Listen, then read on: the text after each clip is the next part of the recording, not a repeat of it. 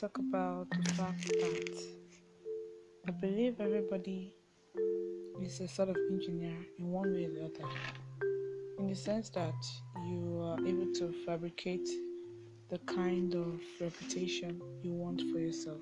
I strongly believe that people everywhere and anywhere are engineers of some sort.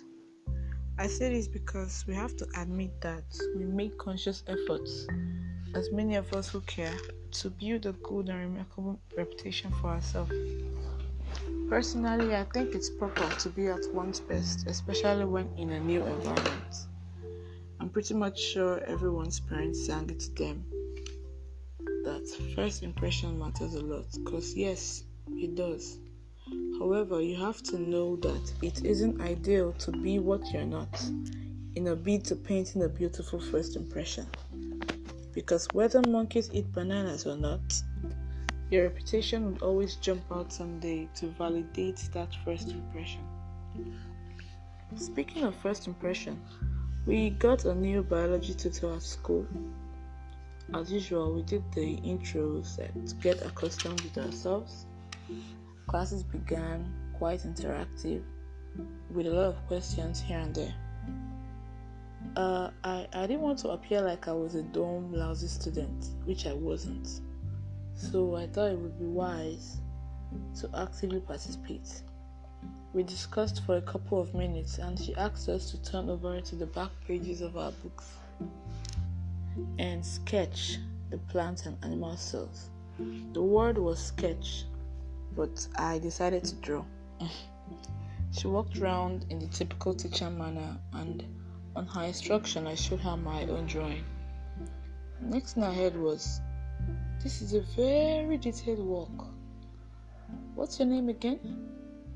Staring blankly, I said, "Chiamaka." And guess what followed that? She said, "Oh, you're the Chiamaka." And I nodded slowly as though I wasn't even certain that was my name. What's my point? There's every chance that she went, "Oh, you're Chiamaka," because she has heard something negative about me. But because I'm confident of the image and reputation I had at school, there was an inner peace and an overwhelming sense of accomplishment. Now it doesn't end there. Inasmuch as your good reputation may place you on the privileged side, your actions nevertheless can complement or conflict whatever impression has been made. A bad impression is always better than a false impression. And yes, a bad reputation is always better than a false reputation. Because when the truth is out, it's just as worse. And what if you already have a bad reputation? No need to fret at all. You definitely can't be as bad as Hitler or Osama bin Laden.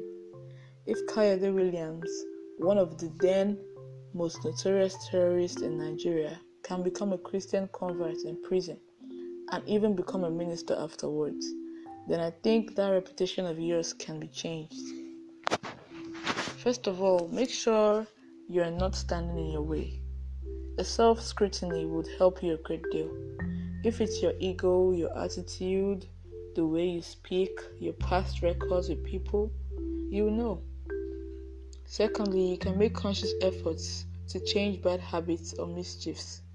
People may not accept or believe you at first, so you have to work towards gaining their trust and respect. Again, you don't expect us to open our arms wide to hug you after all the wrong deeds you might have done. I mean, it happened in the story of the prodigal son, but this is Nigeria.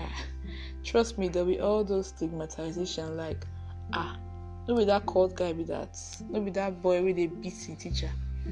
But don't let those get to you. Only you have the power to make things right again. The past is in the past, and if you need emotional support, don't hesitate to speak to a counselor, a mentor, or a trusted adult. I may not have exhausted all that needs to be said, but I believe you get my point, right? I know you do.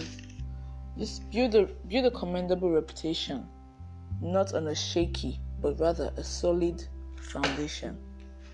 I was listening to my pastor preach, and he said, Beloved, your words, your actions, the impact you make on society and the kingdom of God, and the footprint you leave on the sands of time can either place you on the right side of history or on the wrong side of history. You'll thank yourself later in life if you build a good reputation. Speaking of thanking yourself, I'll reveal the power of gratitude on my next talk. Don't forget to share, and I'll be glad to hear what you think about this podcast. You can send voice messages or emails to me at obarachiamaka@gmail.com. Have a great day ahead. Thank you.